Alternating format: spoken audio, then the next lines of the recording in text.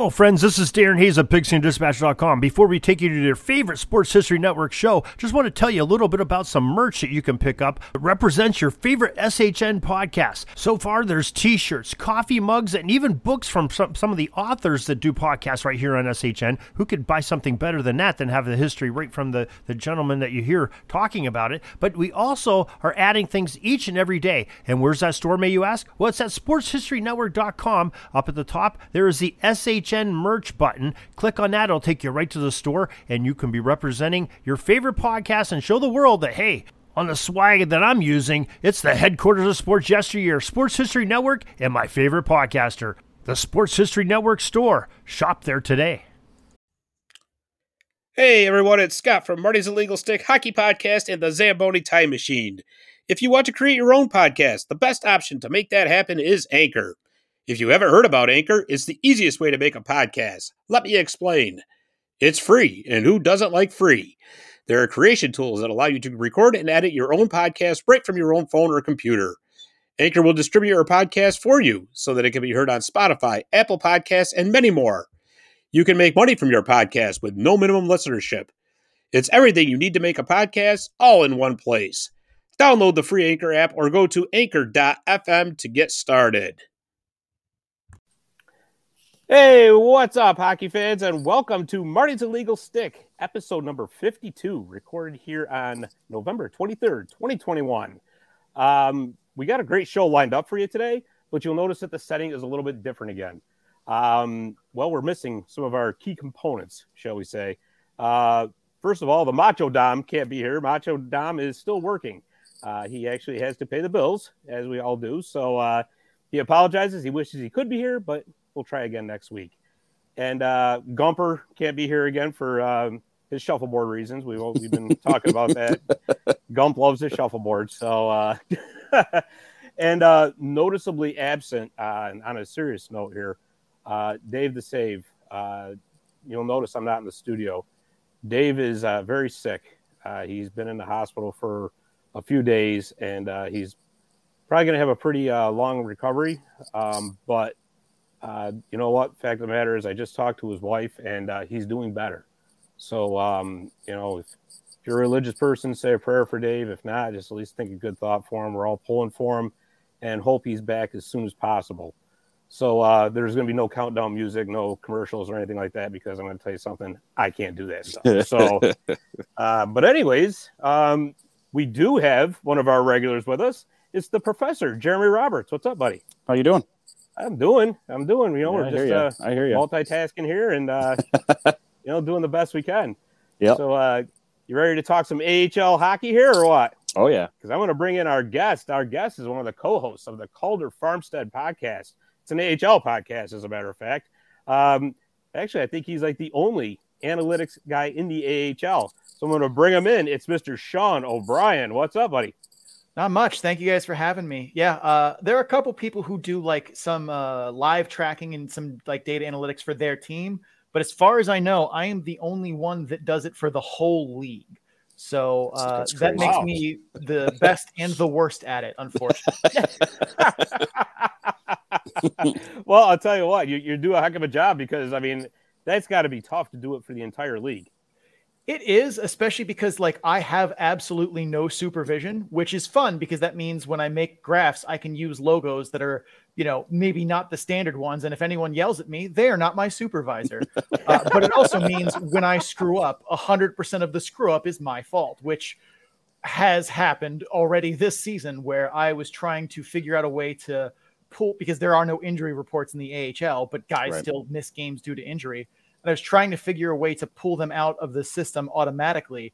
And I thought I had figured it out. And I think I sent out a tweet or something that was like, this is either going to work perfectly or completely screw it up. And yeah, it completely screwed it up. So I had to spend most of one day trying to unscrew it up to the point where I think I said to one of my data analysis friends, I was like, I'm in a good place when I'm coding pieces of data that are just called FML and please work. It is definitely a labor of love, but there are definitely moments where I really wish there was at least a couple more of us so that like when I do stupid things like that, I can, get someone to at least give me some friendly advice or whatever like that. But it is a lot of fun, and it's definitely a useful cheat sheet when, because there isn't a lot of league-wide coverage. So we have to kind of do the best we can with what's given to us. Wow, that is absolutely incredible. I mean, so does the AHL work with you on that? God, no. The AHL just had to ask. If you had to ask, I'm sure that there are parts of the league behind the scenes that are probably a little annoyed by it, because like if you're a coach and someone sees like their team just trending down like that, they're the ones that have to answer for it, and it's out there in the public. So like, God forbid one of their GMs or owners or anything is like, man, why does this kid think our team sucks? Who's this guy? Yeah. Yeah, right. So where can we find that info? So all of the graphs and stuff that I post on Twitter, I actually didn't get to post any today because I was busy doing other things, but I did make the updates. But you can find all of that on my Tableau page. It's free to the public to go look at. The easiest way to find it is through like a bit.ly link. It's bit.ly/data-dump-and-chase, all lowercase, all one word. Everything there is up to date through Tuesday's data before the Penguins Checkers game that's tonight. It gets updated usually weekly around Tuesdays, because there aren't usually games on Tuesdays, or if there are, it's like one, and I usually have some spare time on Tuesday, so that's usually the day I kind of get around to it. And trying to update it every day is nonsensical. I have a life. Yeah, right. No kidding. I can't say as I blame you, but I'll tell you what, we'll put that link up on our website, because I tell you that is just a really, really cool thing. So tell us a little bit about your podcast, the Calder Farmstead. First and foremost, I got to know, how did you guys come up with that name? So we actually workshopped that name a lot. We had, I think, probably 5 or 6 that were kind of in that like Calder Farmstead area, and a couple others that were like way out there. And that was the one that we settled on. But we actually started doing podcasting about the AHL under a different name. We used to be In the Corners, and it was it started as an ECHL podcast with just CC hosting. And then it became kind of a blended ECHL AHL podcast. And then I kind of came on as like an unofficial co-host for a bit. And then I was the official co-host. And then we cut to being just an AHL podcast, because we already struggle enough to cover one league as a whole, let alone the constant turnover and wildness that is the ECHL. Right. And then we decided to leave that outlet and come to Full Press, and we wanted to change the name because there were a lot of other things that, like, I wasn't really thrilled with the name In the Corners, and neither was he. Like, our graphics were kind of grungy looking, and we decided, like, let's go a completely different direction, and let's find something that's a little bit more of kind of our brand, which is serious analysis from not serious people. And I feel like we do a good job with that and incorporating that into pretty much everything we do. So that took us a while in the name. I think we probably bounced around with that for a couple of weeks. But it is definitely a labor. Our preseason scouting reports for every team, we did 31 teams in the AHL in 31 days, covering 492 players in depth. Oof, wow. Talked about, what they're good at, what they're bad at, what it looks like on the ice. And then gave outcomes for, best case scenario, worst case, and then most likely case. And we covered pretty much the top 9 forwards and top 4D and both goalies in most respects. And when we started 31 days out, like those first ones, we had a couple of misses who was going to make the roster because we're a month away from puck drop. But I mean, that was exhausting. But I mean, we did a really good job with it. And I felt like we prepped people for their team for those seasons. And at least most of it has held up pretty well so far, although we're going to talk about one here, Wyatt here, that maybe not as hot, but no, that's but again, it goes right back to, I mean, you guys are covering the entire league, and what people don't, people have to keep in mind is that with the NHL, there seems to be information about the NHL like everybody's fingertips, because everybody's covering the NHL, right? Whereas with the AHL, that coverage does not come as easy. So, really, hats off to you guys for the job that you do. It really is incredible. And of course, you can find that on all major podcast platforms. I mean, we our like Linktree page has our YouTube channel, Google, Apple, and Spotify. But like, if you can find some place to get podcasts that like people realistically use, and we're not on there, I'd be shocked, because I know it's on, TuneIn, Podbean, iHeartRadio, all like any place that I could even think of to like that people would listen to a podcast. We tried to get it on there. So it's on Amazon Audible, for Christ's sake. Wow. So it's So yeah, if you can't find it, there's something wrong with you. yeah, you're using a podcatcher that probably is just stealing your data and sending it to the communists. So I got to remember that one. That's great. That is great. Well, I'll tell you what, there's no way that we could ever cover the whole AHL like you guys do, but we do have obviously our Utica Comets. This is our right in our wheelhouse. There you go. Beautiful. Beautiful. So, Sean, let me ask you just right off the hop here. Obviously, I don't think anybody pegged them to be 13-0-0 at this point. But what's your view on this team so far? And are you how surprised are you by their good start? I mean, anyone who says they knew the Utica Comets would be this good in the preseason is either psychic or lying. And since psychics aren't real, that pretty much narrows it down. But after watching a lot of Binghamton last year, who, is now the new Utica Comets, it was hard to be overly optimistic because that team was very, very bad. Yeah. I mean, I think we thought they could be decent if they got a lot of good breaks. And there were a number of if kind of break points for them. I think our best case scenario in our season preview for them was second place in the division. And our most likely was, I want to say, fourth in the division. Mm-hmm. While we thought they'd be better than Binghamton because we did that preview after Kevin Dineen came on. And both of us, after watching San Diego last year, were like, no, Kevin Dineen is one of the best coaches in this league, bar none. He was a finalist for our best coach award that inevitably went to Joel Bouchard, but I want to say Dineen finished second in our, two-person voting elimination. But it's just amazing how much they've gotten pretty much every good break that's gone their way. I mean, we thought guys that were young would take steps forward, but we didn't expect these giant leaps from like Graham Clark or Nikita Hochuk. Oh, yeah. Who just, watching them under Mark Dennehy, they looked very much in over their head and at some points just lost. And it's amazing to see a lot of those just big steps in development from them. And some of that, will stick for sure. Some of it will not because, they're eventually going to lose games and they've gotten a lot of good luck along the way with that. But that, good luck doesn't last forever. Right. Sure. No, absolutely. Totally agree with that. And, and I'll tell you, Jeremy, I'm sure you feel the same way. Watching the Devils when they came to the Adirondack Bank Center last year and they play, that version of the Comets, that we, the Vancouver St. Louis mixture there. When the news came through that team was moving to you, it's like, wow, we're glad to have a team. Right. Oh my God! Yeah, we got a team again, but how is this going to work out? Yeah. So yeah, this has certainly been just a fantastic surprise. I mean, that's and I think, and I don't know if you agree with this or not. One of the big strengths of the Comets right now is the ability to roll four lines. Oh yeah, this is a team that does not depend on just one top line. No. I mean, every line contributes. Mm-hmm.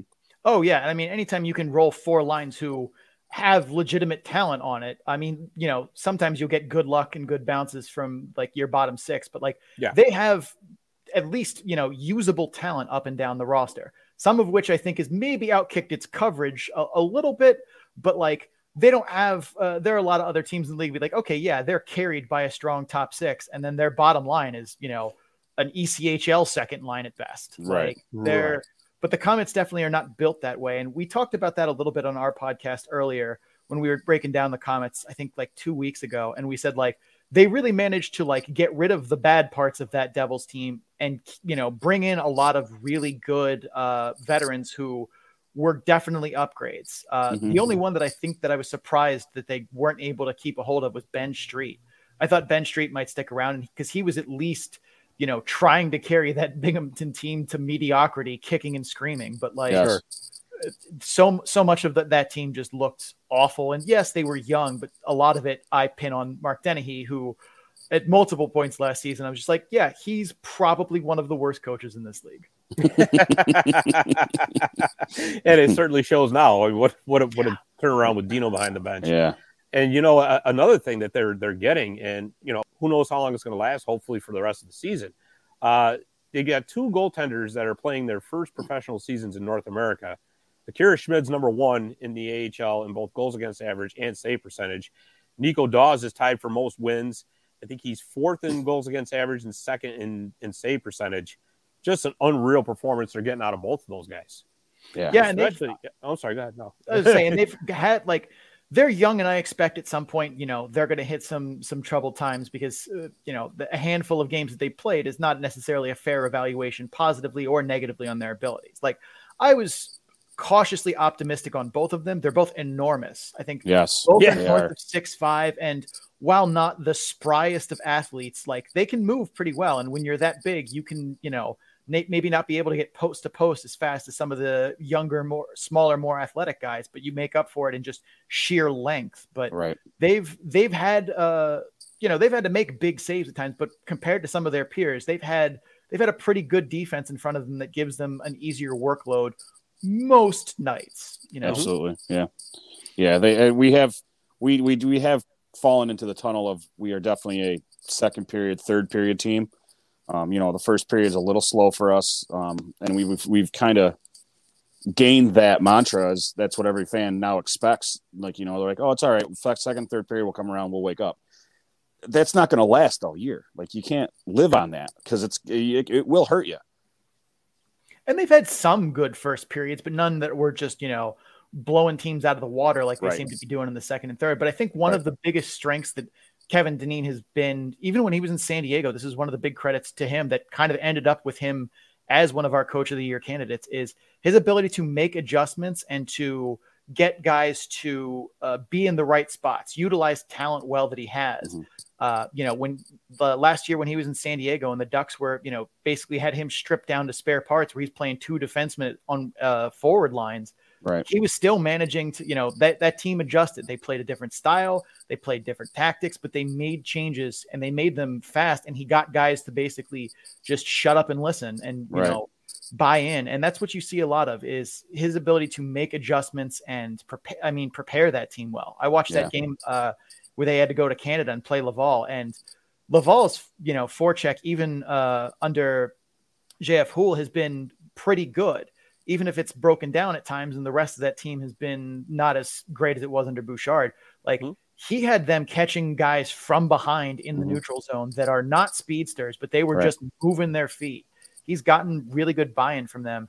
And I think that's the other thing too, that even when they come through rough first periods, that team is well prepared. They're not a team that has a lot of foot speed up and down the roster, especially based on like their skating ability, but they play fast because they know where they're supposed to go with the puck, where the other team is, what's going on around them. So when the play comes their way, they don't have to stop and think about what they're supposed to do. They can just focus on execution, because even at the AHL level, like, the game moves too fast for you to be getting the puck and being like, oh, okay, this is going way, like, you don't have that time. Right. Yeah. So that ability for him to maybe not right out of the hop have them look the most prepared, but having them, you know, once they kind of get in the groove, look like they can out execute teams, is a big reason that they're definitely rolling four lines as well. And their ability to play fast, even if they aren't necessarily a fast team skating wise. Yeah, exactly. Sure. Yep. Absolutely. You know, it's funny you mentioned that Laval game, because that was supposed to be sort of a revenge game for Cole Caulfield after all the controversy there on Twitter of like, well, when you score one from below the dots on the outside, I don't know what more, you know, I don't know how you could dunk on a goalie too much more than that, but like, I know, right? Well, at least the Coyotes came away with the win. That was, because that would have been horrible if that was like the game-winning goal. So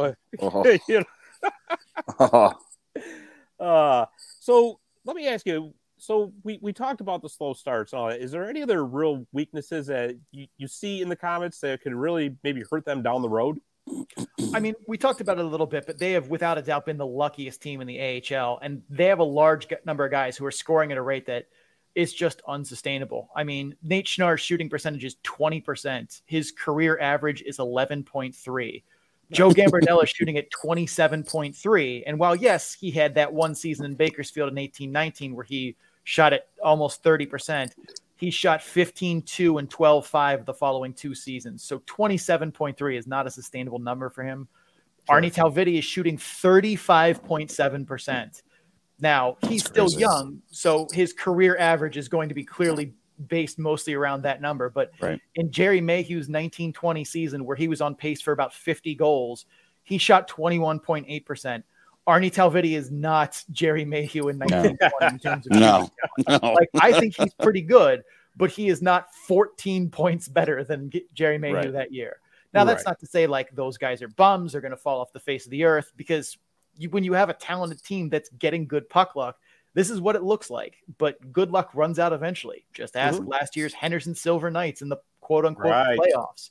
They were a team that rode great puck luck through most of the season. Yeah, they had talent on that team, but they ran out of gas in the end. The 2018-19 Tampa Bay Lightning that, famously got swept in the first round. They had great puck luck all year and were obviously very talented team, but good luck runs out eventually.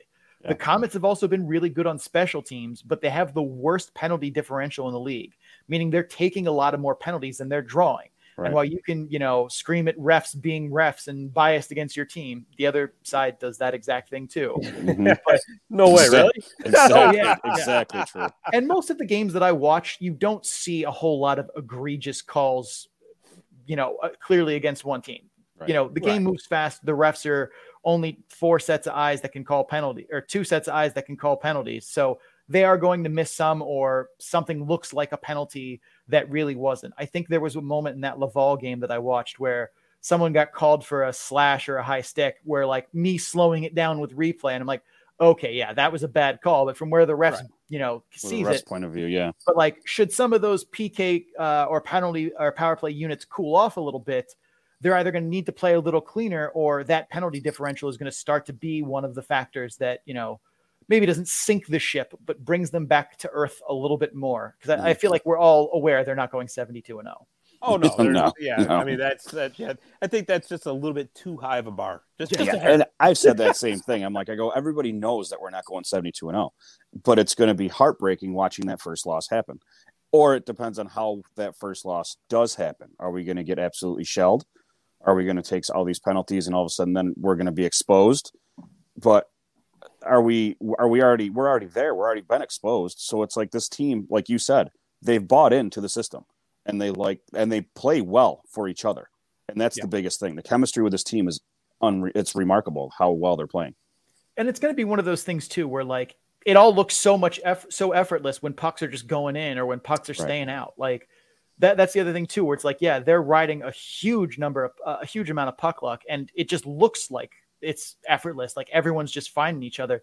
And when some of that starts to come back to reality a little bit, I think you're going to see, some struggles. I've been campaigning that I think Nolan Foote should not be on the line with Schmelzer and Gambardella, and he needs to get more involved in those games, because he's been like the only one on that team who's really not been a huge factor so far this year. He had a good weekend for sure. Yeah, I've said this. Confidence starting to build in him, but like he's a guy too that I think that's one of the only real complaints I would have had with like I would have done the lineup a little differently. I'd be trying to find him with Graham Clark or with Chase DeLeo when he's in town. Mm-hmm. But like someone who's able to find him in space, because he's not going to be a guy who goes blue line to blue line with the puck. Right.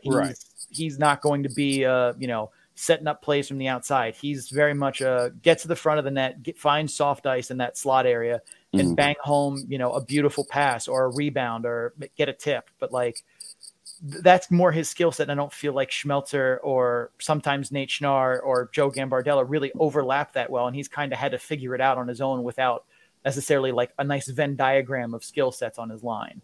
Yes, it's exactly. Right. I've been saying that for weeks. Yeah. And there are a lot of other little things too, where it's like, this is going well for them. And, once that kind of starts to slide back the other way, because I mean, hockey is still a sport that has a bunch of luck in it. It's, vulcanized rubber biscuit on the slickest surface we can find. Goofy stuff is going to happen. And currently, goofy stuff is going in their direction very, very unsustainably. Yeah. It's going to start going the other way. And then you're going to be like, wow, Why can we not put a puck in the net? Why are we Right. just missing wide open shots? Why is Right. why is the sky falling? Like, And that's it, and it's gonna no. it's gonna happen. Like, I mean, Oh, yeah. the fans here in Utica are gonna lose their minds once things start going wrong. And it's like you said, it's hockey. Like, that's how the hockey god works. Yep. It's not. He's not perfect all the time. He's not gonna put us 72-0 the first year we have him here, and we're gonna have all this easy cake run through the whole everything. It's like it doesn't happen that way. It's not reality.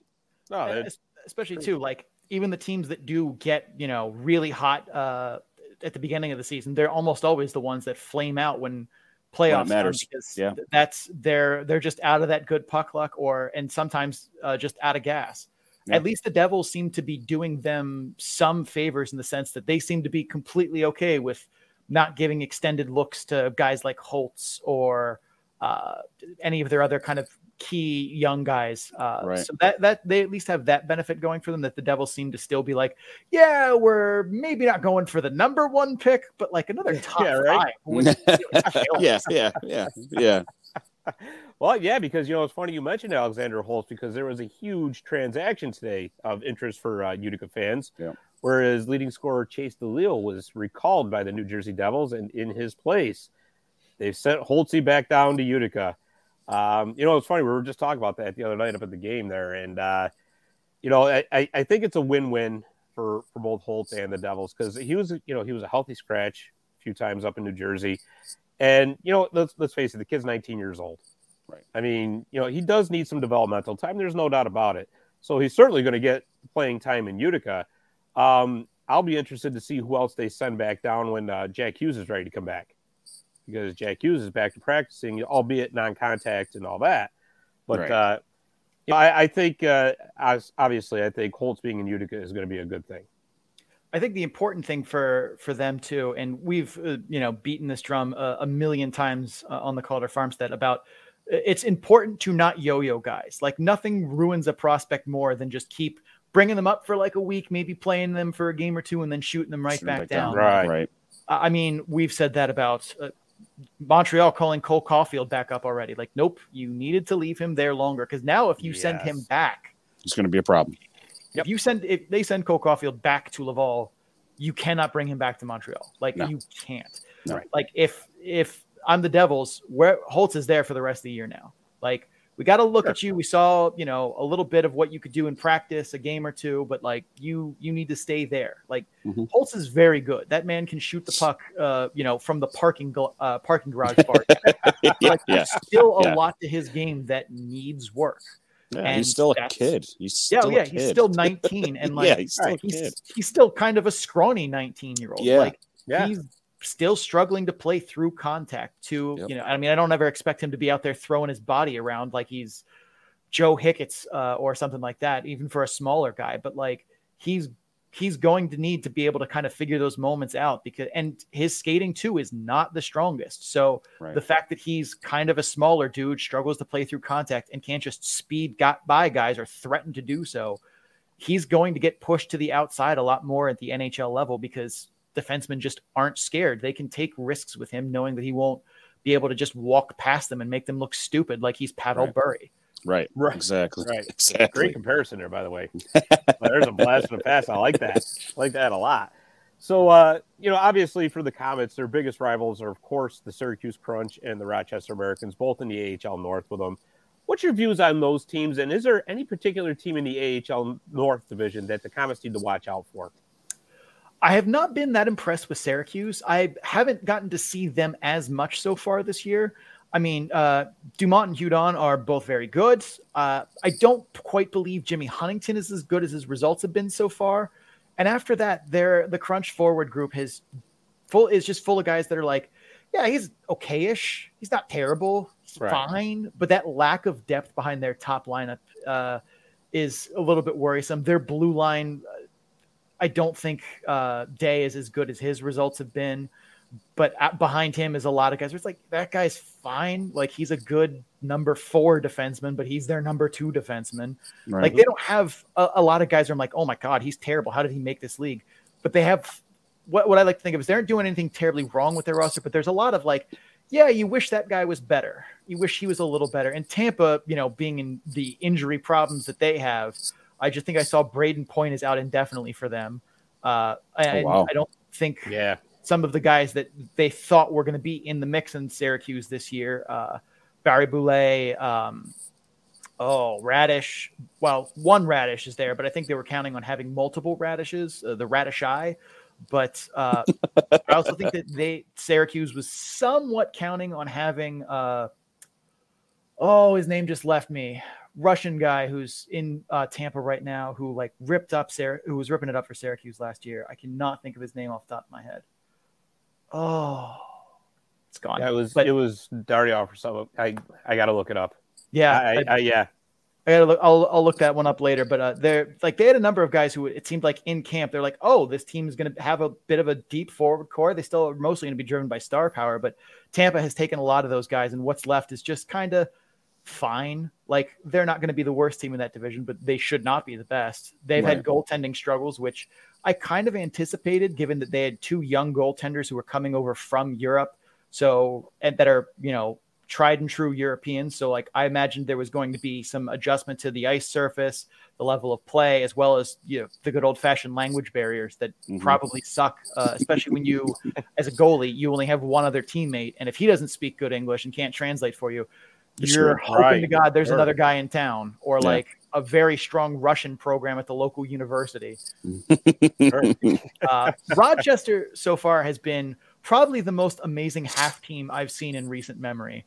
The games I've seen them in, it's all offense and maybe a little bit of defense here and there.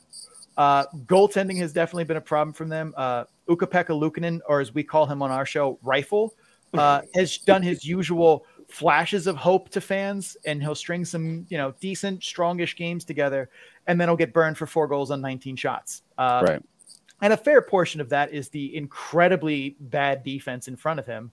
But I've never really seen enough from Rifle to make me into a believer, where so many people seem like they're just like, that's the goalie of the future in Buffalo. And I'm like, how far into the future are we talking? It's funny you say that too, because there are a lot of Sabres fans right here that say that same exact thing. It's I don't even think at this point he's the best prospect in the Sabres pipeline. I think, what is his name? Callie Klang is probably a sharper goaltending prospect for the Sabres right now. They have a couple others. And Michigan too. Who's the goalie in Michigan? Him. Devin Eric Levi, Portillo? I think his name is? Yes, Portillo. Yeah. There it is right there. Eric Portillo, also very good. Yes. So I think that the fact that there's a lot of insurance behind him, that he doesn't work out. All right, next year we got these 2 other guys that can be our, new future goaltending guy. So that, and their defense is bad. It's the games I've seen them. You can't defend the high danger area as poorly as they do and expect to put him in good places. But he lets up a lot of goals where it's was that really his fault? No, but every once in a while, you'd really like to see him maybe steal a tough goal or 2 back just on, pure ability. And he just never seems to get there. But the Sabres seem content to let guys like Quinn, Peterka, and Krebs just spend the season in Rochester, though, which, I mean, if nothing else, the Amerks are going to be a fun team to watch, because it's just going to be a track meet every night if they're going to have a chance to win. Oh, yeah. Yeah, it was definitely like that Saturday night. I mean, Luukkonen got hung out to dry. I mean, they took him out after the 4th goal in the second period. But I tell you that I will give them credit that they did not give up Saturday night. They just kept coming back at the Comets. So, and man, I'll tell you that Quinn, Peterka, and Krebs, they, as much as I hate to say it, they were playing for the opposite team, but that was a fun power play to watch anyways. And I do have to say that I think Ukko-Pekka Luukkonen has the funnest name in the AHL to say anyhow. Well, we actually nicknamed him Rifle because the Finnish standard issue rifle for the Finnish army was years ago. I think it was in the 30s or whatever. It was actually called Ukko-Pekka Luukkonen. I'm like, wow, really? That's it. That's the nickname. That's why we call him Rifle. That's awesome. That is really cool. I did not know that. I mean, the only reason I know that is because I came up with it via Google. So I was just because most Finnish, Swedish names, their names mean stuff, whereas ours as Americans typically don't. Right. So I was like, all right, I wonder what this means in Finnish. And it came up. It's oh yeah, the Finnish standard issue rifle for the military in like the 40s. It's literally just called Ukko Pekka. I'm like, well, that's it. There you go. That's right. I don't need to look any further. That's the answer. Right. As far as rounding out the rest of the North Division, though, I mean, the Marlies have depth and they seem to be kind of finding their stride after an ugly start, but they seem to shuffle that roster a lot. And the goalie injury bug is rearing its ugly head. I think Eric Callaghan just went down with a concussion, I want to say it was. But he doesn't, I mean, unless they plan on riding Michael Hutchinson, which is not a terrible idea. I just don't think they'll do it. And they'll try and continue to pretend that Andrew Agostino,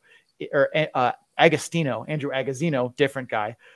Andrew Agostino is an AHL goalie, which I have said the entire time. Nope. No, he's not. Like Ian Scott for them also hurt. But with just Hutchinson and like, them, I definitely think the Maple Leafs are going to, you know, pick up guys here and there. Sure. They have a couple of young prospects down there that it's like, and they seem Toronto loves to play fourth line shuffle with the Marlies and Maple Leafs. So I think they're going to have at least some struggles for consistency, but on any given night, they can be a competitive team. To me, the team in the North that I think is a bit under the radar is Cleveland. Well, Daniil Tarasov has definitely looked like a much bigger goaltending project this season than I think anyone was ready for. They certainly have the horses up front to compete. And the way that Mike Eaves has that team playing to a style that should be fall very naturally to them, a very fast pace, fast break kind of style while still being responsible on the forecheck, fits very well with the skill set of that team, which is surprising because I think Mike Eaves is a coach that is inconsistently okay. Like I've seen him do stuff where I'm like, oh, look at Mike Eaves out here using the big brain. And then other moments I'm like, we have how many defensemen for this 6-on-5 out there? Okay. But Trey Fix-Wolanski coming back to Cleveland should be a huge boost to them and should just further be, if they have the horses to compete in that division. But there have definitely been games I've seen them in where it's like, they kind of feel like they're just like, yeah, but what if we didn't? Right. I mean, 1 or 2 off games, you know, that's not a big deal, but it seems like given that I think Mike Eaves is maybe not the greatest coach and they've had some kind of, you know, playing 60-minute issues, they're a team too, where it's like on any given night, I think they can absolutely, you know, hang with anyone in this division or probably the Eastern Conference, but finding that game consistently, I think, is going to be the biggest challenge for Cleveland. And also Tarasov trying to find even league average goaltending is going to be a struggle, right? Despite having the raw tools to clearly perform at that level. He just can't seem to put it together. And it's so weird for me to say that JF Berube is a top goaltender this season. I watched a lot of him last year in Ontario and in previous years and his many other stops. And like, that guy hasn't looked like a starting goaltender in at least 3 years.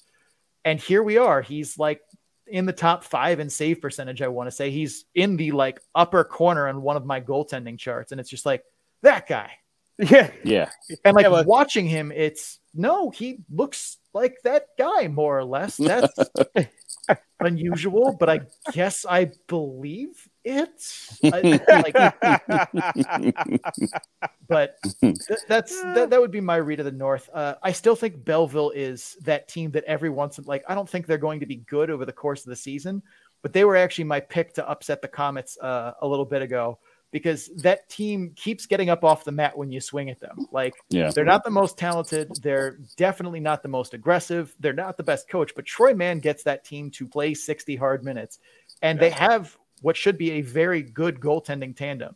So if they're still hanging on, 2-1 in the third period, that's a live game for them that they can pull away, not being the best team on the ice, but just out there grinding every shift. Right. And Belleville is going to be that team where, God forbid, if they make the playoffs in that opening 3-game series, they could win a playoff series just strictly off of the old 90s Buffalo Sabres, best goaltender in the room, and we can score 2 goals. Sometimes that's enough. Yep. And it's funny you mentioned JF Berube because he found the fountain of 2015. I don't know if you heard that or not, but just real quick. So the Comets schedule is actually going to get a little bit more difficult because they're going to be playing some teams from the Atlantic. Noticeably, it looks like Springfield and Hartford are the class of that division. What's your thoughts on those two teams? I haven't seen a whole lot of Hartford so far this season, just a little bit of bits and pieces. We haven't gotten to dive into them on the show. And, teams that we haven't dived in on yet, I don't watch a whole lot of because I already watch somewhere between 6 and 8 games a weekend. So I only have so much time available to try and get through everything. What do you say? You need to sleep? Come on. Yeah, especially during football season where I do try and watch, my football teams play at least a little bit as well. But sure. I don't know if I 100% buy into the hype behind Hartford, but seeing Anthony Greco look alive again has been fun. Mm-hmm. I expected Tyrone to take a bigger step back after last season because I thought that was more good luck than good talent, but he's been solid so far. I definitely don't believe that Tim Gettinger is as good as those results, but I haven't gotten to see him enough to really feel like I'm confident in that evaluation.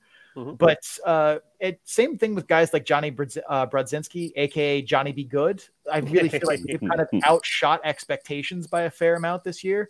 I'm also definitely not a big believer in their defensive core, and I'm not very high on Chris Knobloch. So we'll see where they go. They're clicking right now, but the hockey season is a marathon, not a sprint. They're out in front now, and the model that I use that projects standings has them currently in first in the Atlantic. But that's also with a Hershey team that's still missing like 5 dudes that are important to them, as well as a couple other places that are maybe not. This is a good moment for them, but they're probably not going to finish the season that way. But my model does not know that, and neither does really anyone. You guys are definitely lucky that you dodged Springfield while the Scott Perunovich Pain Tour was still selling tickets. Yeah, no kidding, right? That team is definitely going to be worse without him because he was probably the league's MVP through the first 15 games of the season. Absolutely. But they still have a solid forward group. But I'm not a big believer in the rest of the decor with Perunovich gone, but it should be enough for them to get by. Their goaltending, it looks good when I watch them, but also I remember the names that are on those jerseys. And I'm like, it looks like it's working, but goaltending is very hard to evaluate. One of the things that, I did not come up with this phrase by any means. I've heard many people say it, but goaltending is basically voodoo. So any goaltender on any given year, if he's somewhere within the top 20 in terms of talent level, can finish anywhere from basically 1 to 20. Goaltending is a lot of, not say unrepeatable good luck, but when you're trying to stop pucks at that level, the difference between you getting that puck and you not getting that puck is like hundredths of a second. And the things that affect your ability to react at that time, sleep, travel, stress, caffeine, it's such just a, spin the wheel and pray. So their goaltending seems to be doing things now in Springfield, but I don't know if I think that that's a reliable source of good goaltending for them. Providence has been a really hard team to get a read on. Their D have certainly struggled out of the gates and haven't been what they've been last year, including Jack Ashan, who I was all aboard the Jack Ashan hype train last season. Aaron Ness hasn't been what he used to be. And at 31, who knows if he ever will be again. Oscar Stian has been a lot more consistent than he's ever been in his career as a professional hockey player, but it's still early. And I still have questions of whether or not he's going to be able to keep up that level of effort the whole year. Because in past years, it's been like, oh, he's finally going to break. Oh, okay. 5 games. Jack Studnicka has not been his usual self, and their bottom 6 as it stands right now in Providence is a little light on talent. There's still enough on the roster to be in the mix, but it seems early that Ryan Muginel is not quite getting the same out of them that Jay Leach did. But again, it's only been a handful of games, and Jay Leach is a very good coach. So that's, maybe not being terribly fair to them. You guys also play, I think, Lehigh Valley a little bit on the schedule. They've been an absolute just mess. They've probably, if Utica's been the luckiest team in the league, Lehigh Valley has got to have been the unluckiest. In terms of just puck luck combined with injury luck, a lot of choices that newly minted head coach Ian Lapierre has made that have been pretty obviously not great choices. But he's only had 16 games in his head coaching career and is a first-time head coach at any professional level. So there should be a good amount of leash for him. But especially given the amount of bad luck they've had, they're making good shots. They're getting good scoring chances, but it's just not going in for them. Their bottom 6 also and bottom parts of their lineup are not doing them any favors, especially on defense. I mean, outside of Igor Zamula and Cam York, I haven't really liked anyone on that defensive core. They do have, I can't think of his name. It just left me. Adam Clendenning, who can be a useful defenseman, but in the right spots. Like, he's got a very hard slap shot, but he uses it too often. He's a physical defender, but mostly because he cross-checks guys harder than other people do and is straight up slow. Like, he's not very fleet of foot, and they have not used him in a way that I felt like has maximized on those talents and minimized on those weaknesses. They've done a fair amount of the opposite of that. And I think Lehigh Valley will eventually rebound, but to what degree that they are a good team is very questionable at this point. Oh, and of course, they have former Comets fan favorite Cal O'Reilly as well. Yeah. That's I mean, that's just it. And it's hard to tell with the Atlantic Division teams for our point of view, because the Comets don't play them that much, quite frankly, which, I mean, it is what it is. They play the Crunch 14 times, the Americans 12, and then the rest of it is kind of just dispersed throughout the Eastern Conference. And of course, Eastern Conference teams don't play in the Western Conference, which I don't know how you feel about it, but I think it's kind of a shame that they can't figure out a way. Listen, I understand logistics. I understand travel time costs. I get all that. But wouldn't it be nice if they could just figure out some way, maybe not every team in the East playing every team in the West every year, but maybe like one division playing another division, somehow, some way, just to figure it out. I don't know. I thought it'd be pretty cool. I don't know what you would think about that. I mean, I think that would be great from a fan perspective. I'd certainly enjoy it from the analyst chair I occupy. I think it would make end season award votes better, as they're a trash fire to begin with, because like we talked about before, no one really covers the league as a whole. So, even if you ask the absolute most dialed in best Utica Comets reporter to name 5 Bakersfield Condors, you're just going to get met with blank stares. Right. And I have absolutely no idea how the league would pull that off from like a financial perspective, though, because I can't imagine like the increase in revenue of the novelty of seeing a new opponent comes anywhere near to the cost of trucking that team out there. And I don't imagine the ownership groups who foot those bills are willing to do much more than the math, as the state of the average AHL fan's knowledge of the league as a whole is probably not very concerning to them. So, like, I would love it. I wish they could do the same, but I also understand that like this is probably just a math and finance thing, and they just look at the numbers and are like, yeah, but what if we just didn't take that L? Yeah, right. Which is totally understandable too. But you know what? Just we'll let you get out of here with this. Speaking of the Western Conference, who you got your eye on out there? Who can, if the Comets do make the Calder Cup final, who would you? You just jinxed it. You just jinxed it. I said if. You said jinx. That's still a jinx. I mean, I don't know if you saw our meme about Stockton versus Ontario, but those two have just been blasting teams into the sun.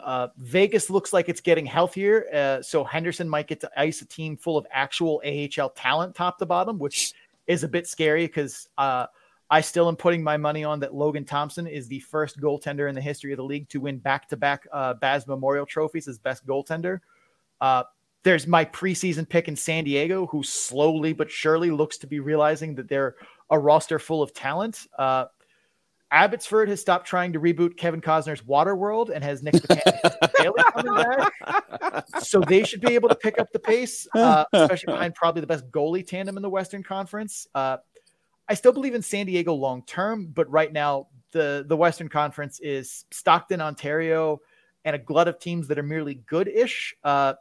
That's how we thought the division would look like, at least in the Pacific. But with San Diego on top and everyone else kind of fighting for a semi-distant second, that's not how it's played out this season, at least for the top two and San Diego. But everyone else is kind of like good, but not a great team. I think Stockton and Ontario come back to earth a little bit more.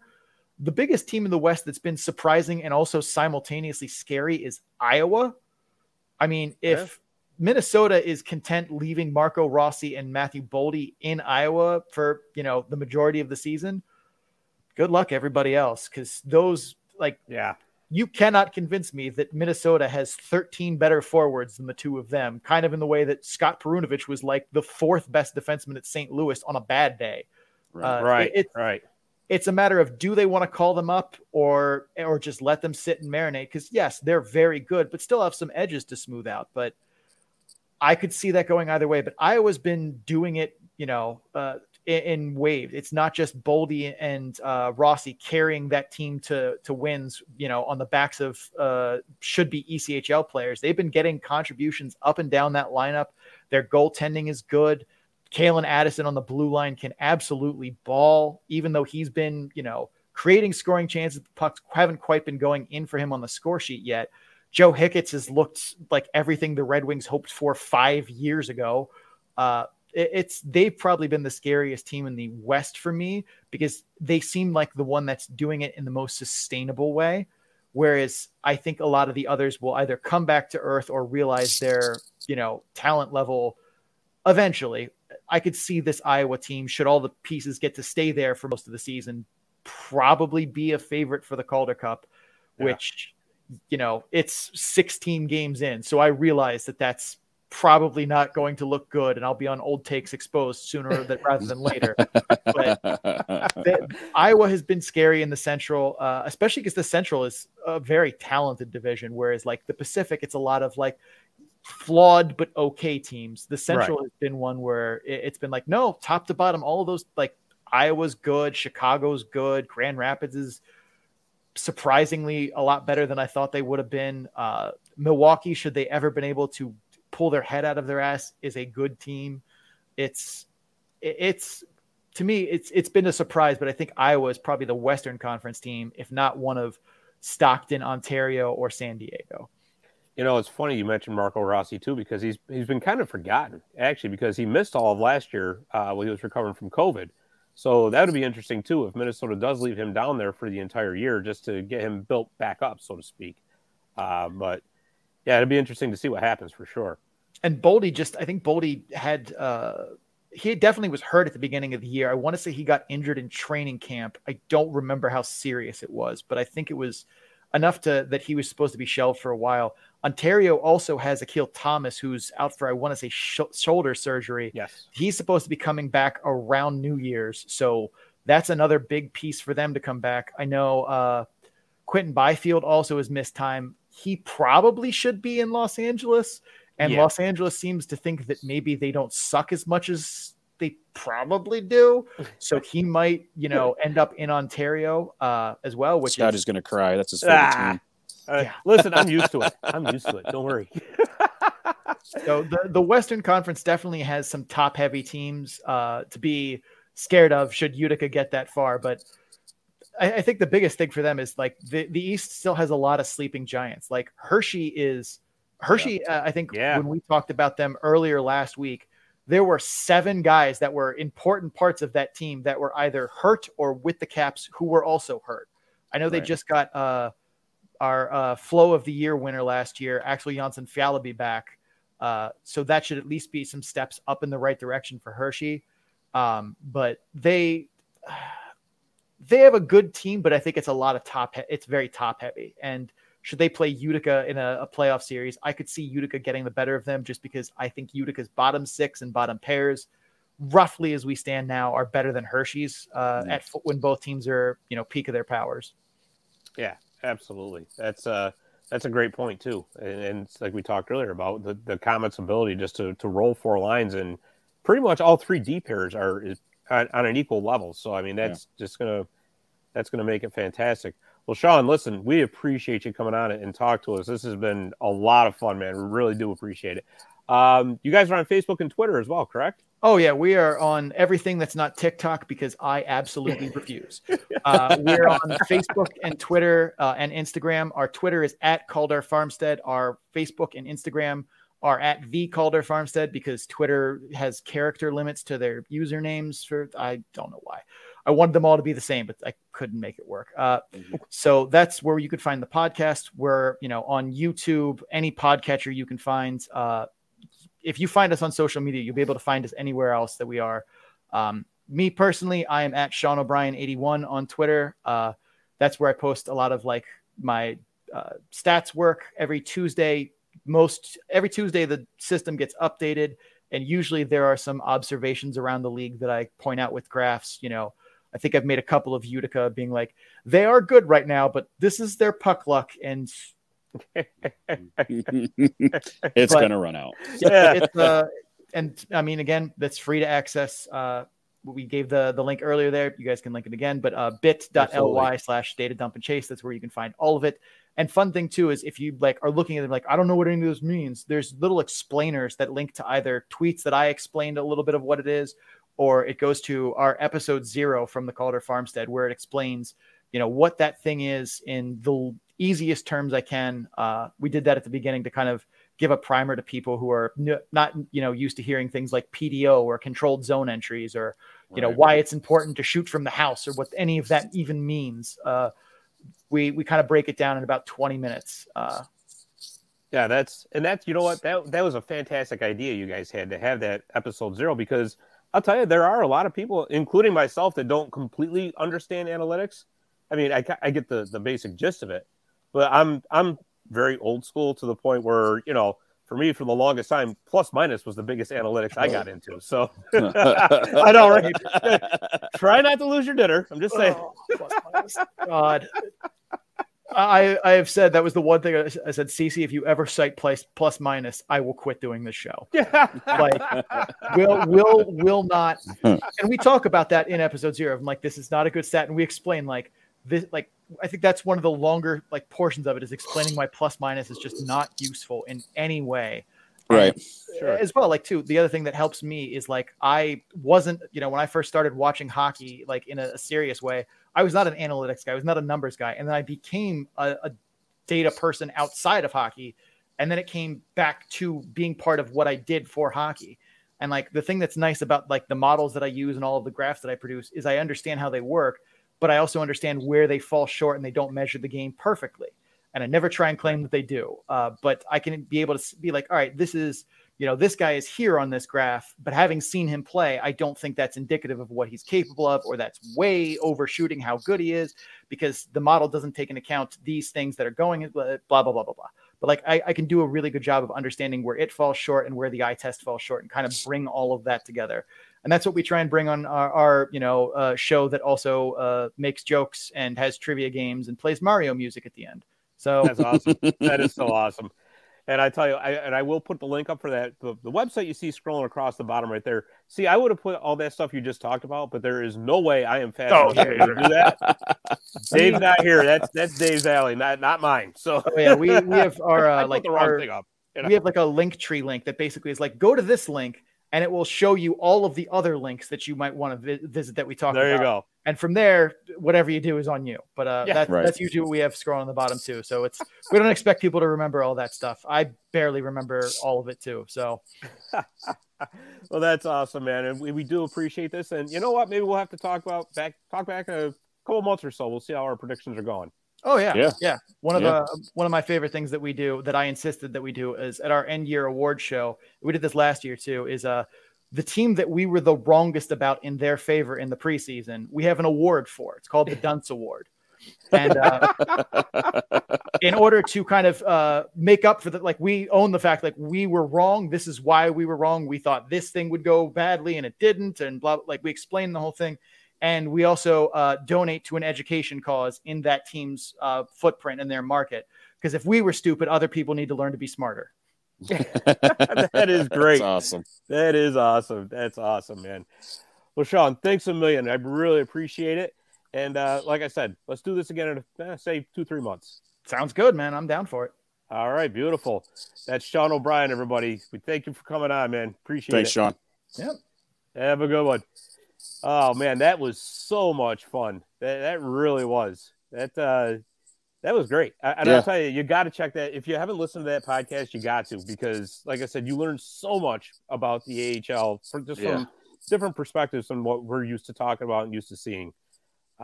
So there is going to be no commercial break, of course. Are you gonna do the whole thing of, all right, we're going to a commercial and then you come right back? Oh my God, I screwed that up so bad last time. It was awful.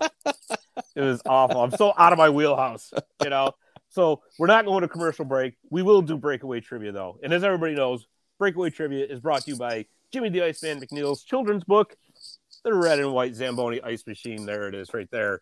If you would like a copy, you can email Jimmy at What is it? Mac_Iceman@hotmail.com. All right, buddy. So it's only you. I know. I don't like breakaway this. trivia. I hate this right now. You know, so there's no pressure or anything.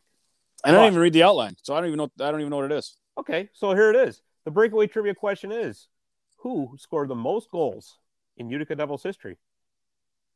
Ouch.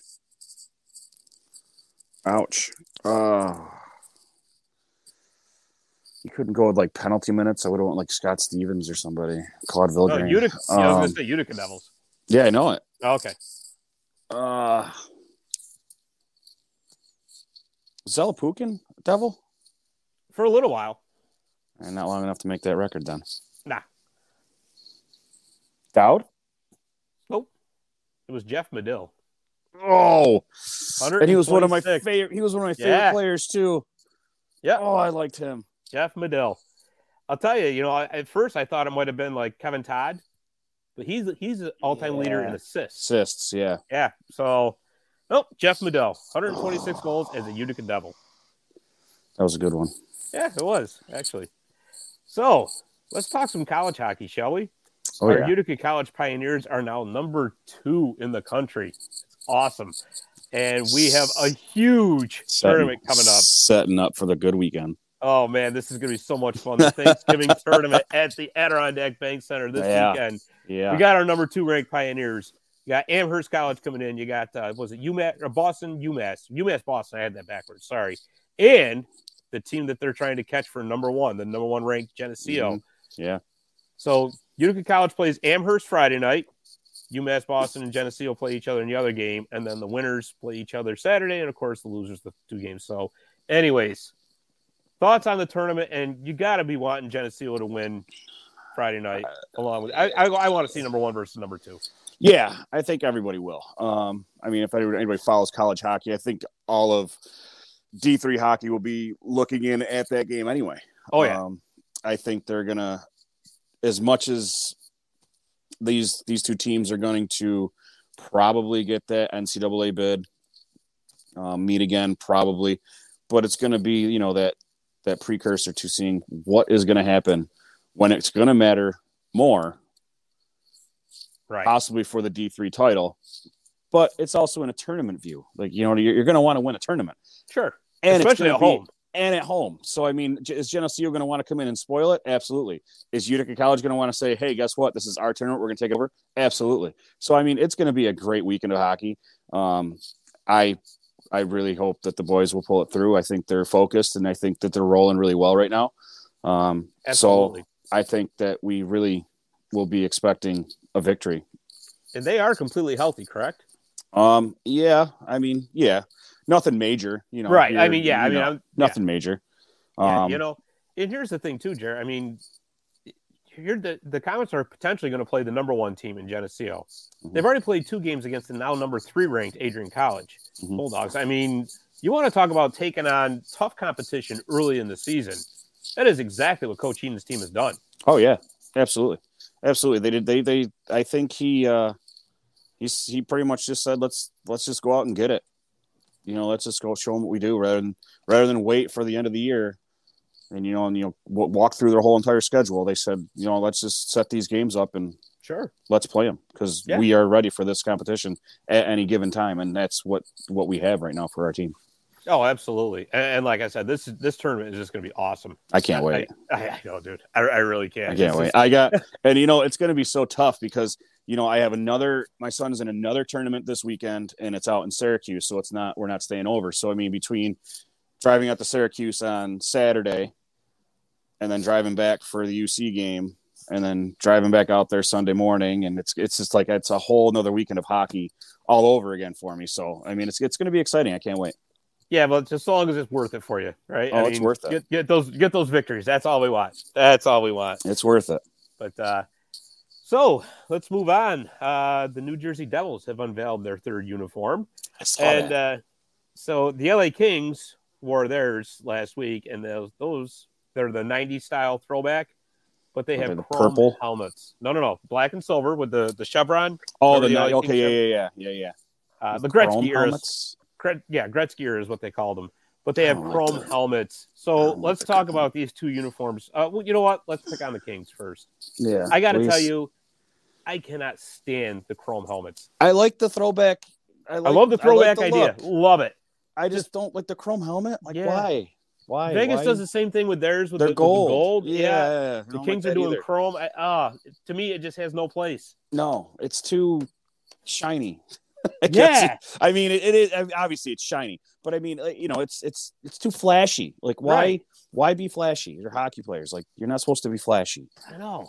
I don't get it. It's like they got like aluminum foil on their head or something. I can't. Right. can't And deal with didn't they wear the chrome helmet for the outdoor game? Yeah, but I mean that was an outdoor game. That was an thing. outdoor you know, game, it's like, right. that's And a one-off, right? And I Whatever, saw you it, live with and but- I'm going, yeah, it kind of looks kind of cool for the outdoor game. It's catching reflections that you normally wouldn't see for an Sure. outdoor game. Now you're going to wear, like, no, I think they should have just went with, Yeah, go with I a mean- white helmet. I don't know.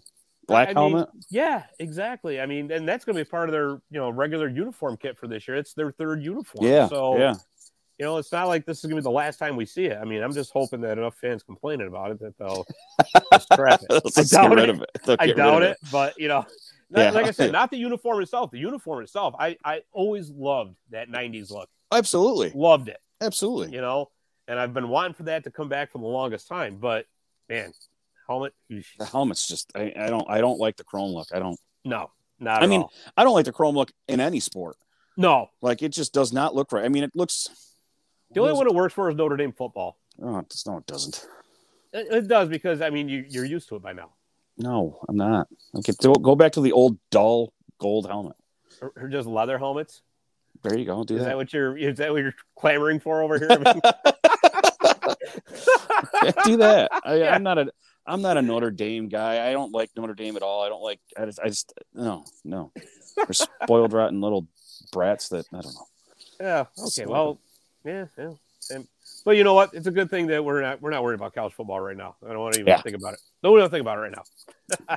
And So let's talk- speaking, you just made me mad thinking about Notre Dame. I mean, they just swept Michigan in hockey too. I know, man. What happened to Michigan hockey?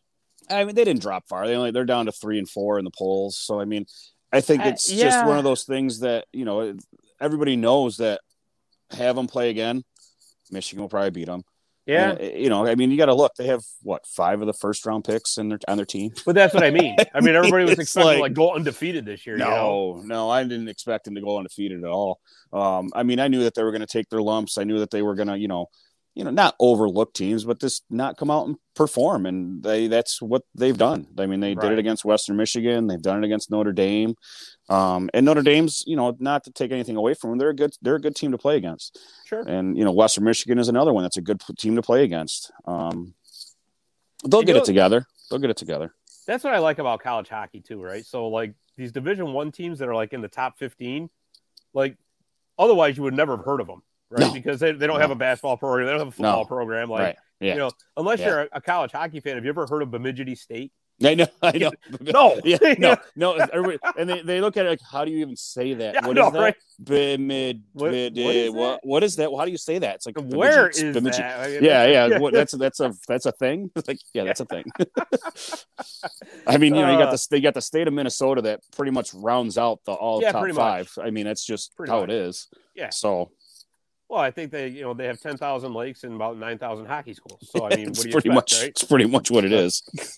It's pretty But much what anyways, it is. Getting back to those uniforms, did you see jerseys? Third. I did see those come out, and I like the black. Yeah. I mean, I don't know if I like the jersey written on it. Yeah. I mean, Yeah. that was a little different. I mean, I Well, don't know. they're having a little fun with that on Twitter right now. I don't know if you saw some of the stuff. No, that I came out. haven't. So you know how it says jersey across the front. Well, Yeah. somebody went and made a hat in the same color. It says hat, socks, pants. Well, that's the thing. Like, you're looking at it says jersey. I'm like, well, no shit, it's a jersey. Well, oh, wait a minute. It's saying jersey, like it's New Jersey. Oh, now I get it. But I mean, I don't know. I mean, maybe they should have done like a devil head or something like that, with just something different. Like, because they've never done that. They've never had a Right. devil head on a jersey. Yeah. I don't know. I like them because I It's always certainly like the different. black look. I like the black Yeah. look on hockey. I just do. The darker look, I like it. Maybe and even the white. Even if they reverse that and go all white with, Yeah. that would look clean too. I mean, I've always been partial to the red and green look. I was really hoping to do something there. I'm sure we're going to see that one soon enough. Yeah, I mean that's I hope. But I do like the red and green. Yeah, absolutely. And Christmas. in case anybody's wondering, it's the 5 stripes that are on the third jersey that Jersey has represents the 5 retired numbers they have. Oh, okay. All right. So yeah, that's nice. I guess that's nice. So I mean, there's a little bit of history built into it anyway. Too. Yeah. So so there's that. Yeah, I like it, but I don't know. Just Jersey. It just says Jersey. I know.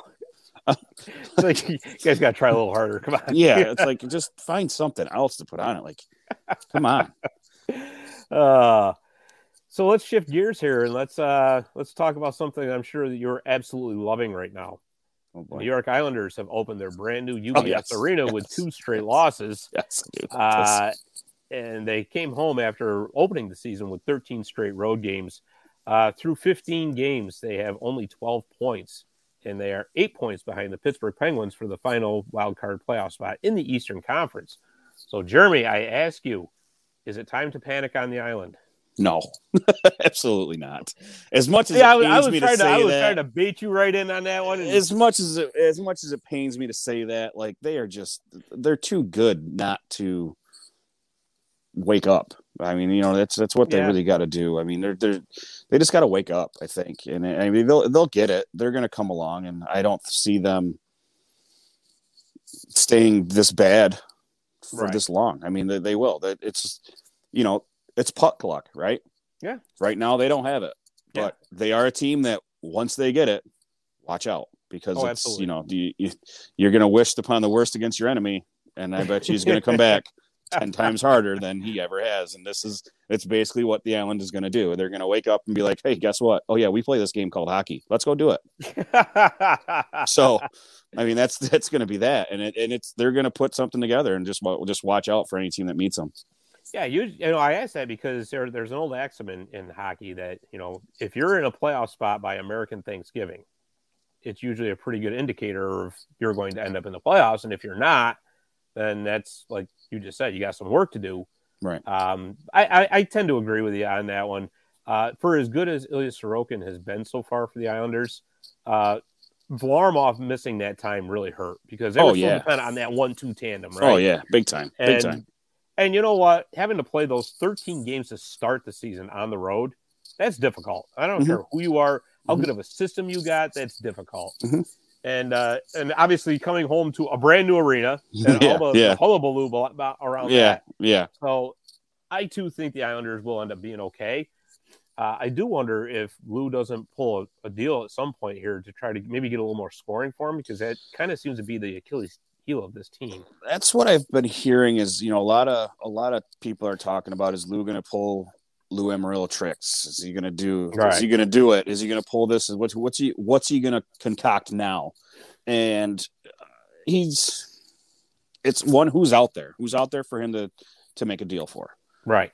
2, will a deal be worthwhile in both sides?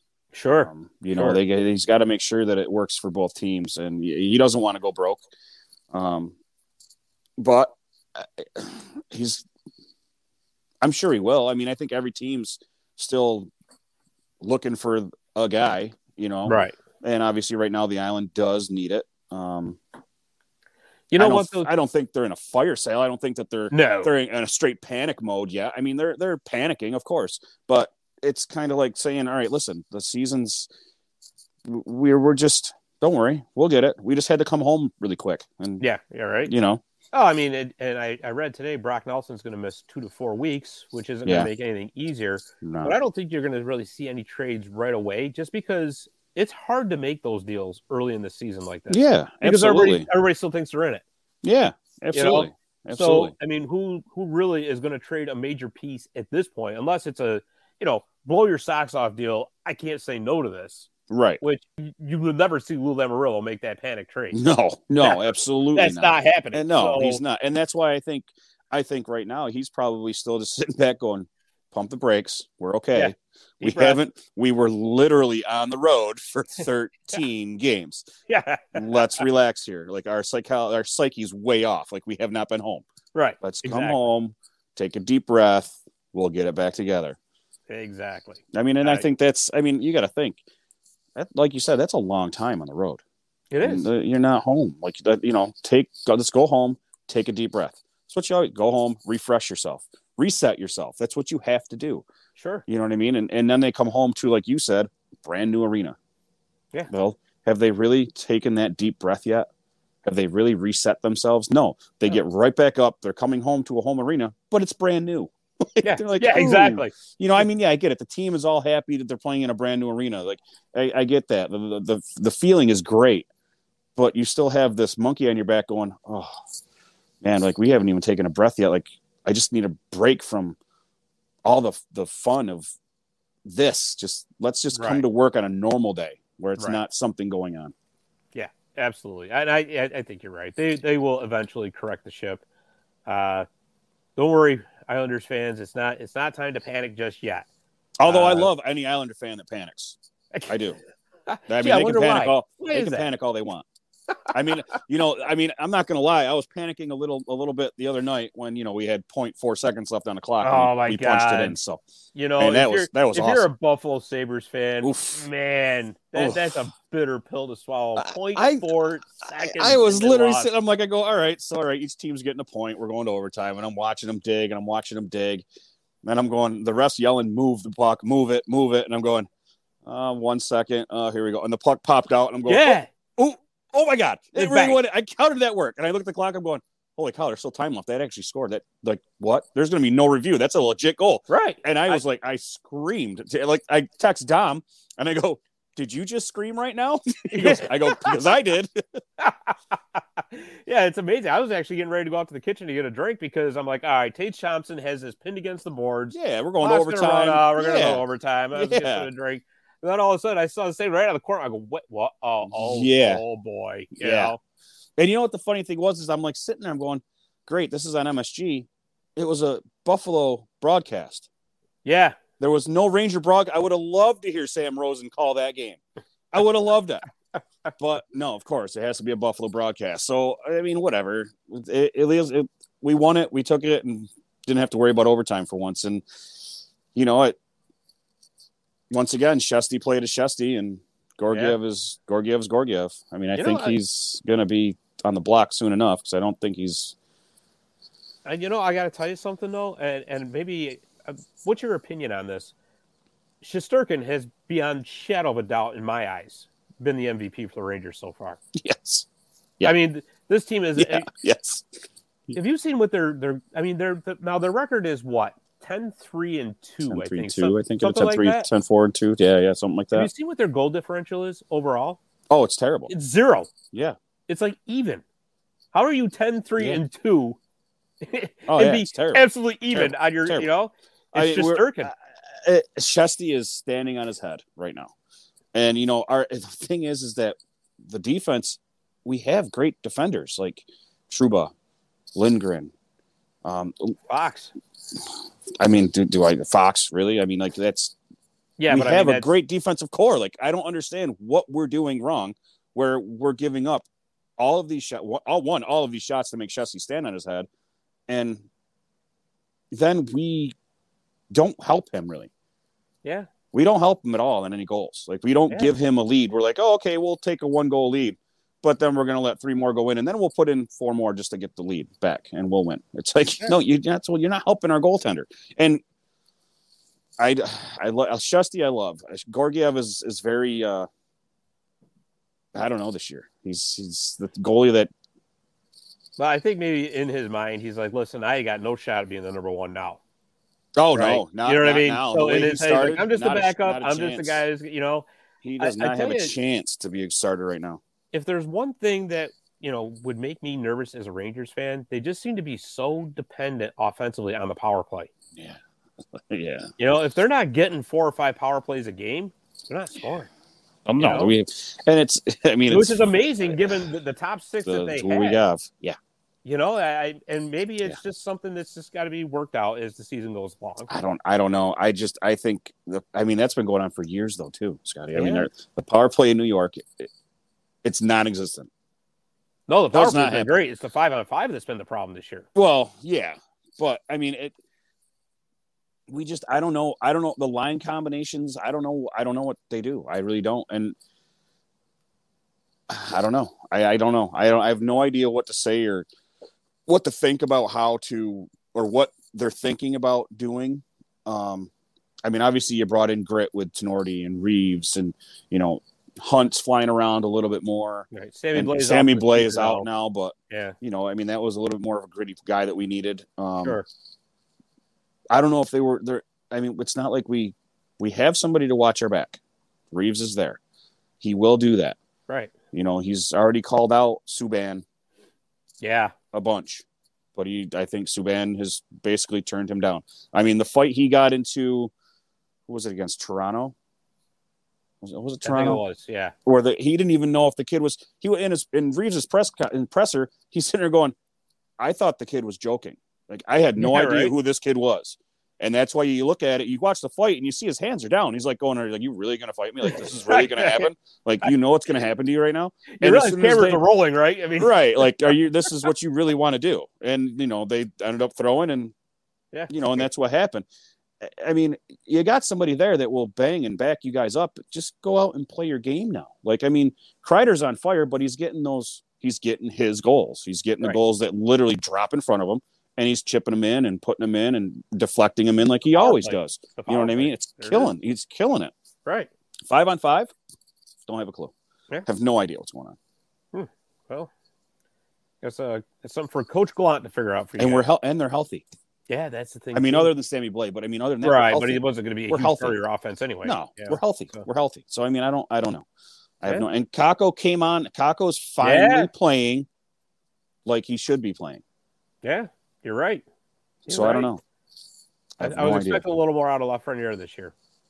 I think he's not much. I'm not saying that he was going to be a 30-goal scorer. Right.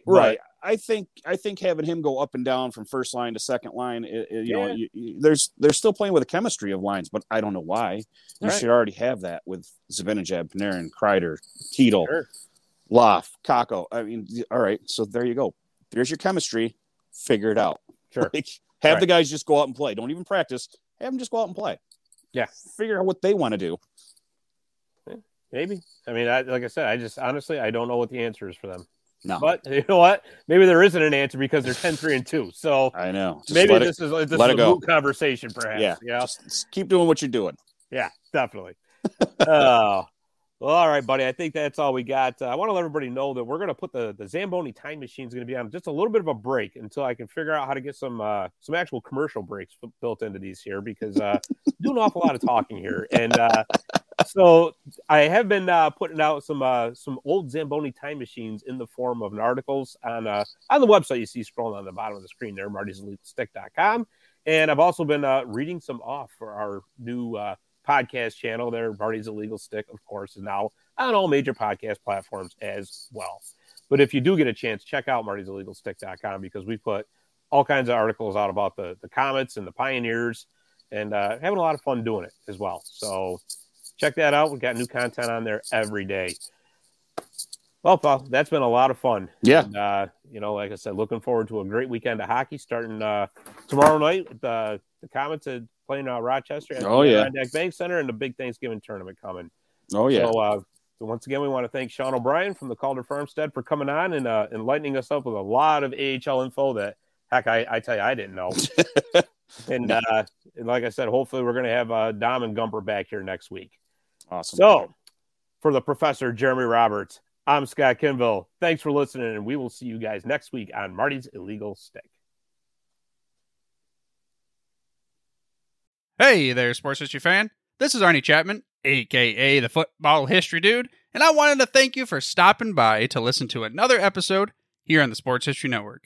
Our podcasters are passionate about uncovering and sharing sports stories from yesteryear. And if you didn't know it already, we have over 30 shows across the network covering all sorts of sports history topics. In fact, here's a glimpse into one of our awesome podcasts here on the network. With every race, every qualifying run, and every pit stop, Tim Coffeen would feel the pressure and excitement. With his own podcast on the Sports History Network called Tim Coffeen Talks IndyCar and Racing History, Tim will share those very same racing emotions and memories with his listeners. Learn, laugh, and enjoy the world of IndyCar racing through the eyes of Tim Coffeen. How about that? I bet you're super hyped to go listen to that new podcast, right? Well, to learn about this show and all the other podcasts on the network, head over to sportshistorynetwork.com/podcasts. Again, that's sportshistorynetwork.com/podcasts. Head over there today to find your next favorite sports history podcast.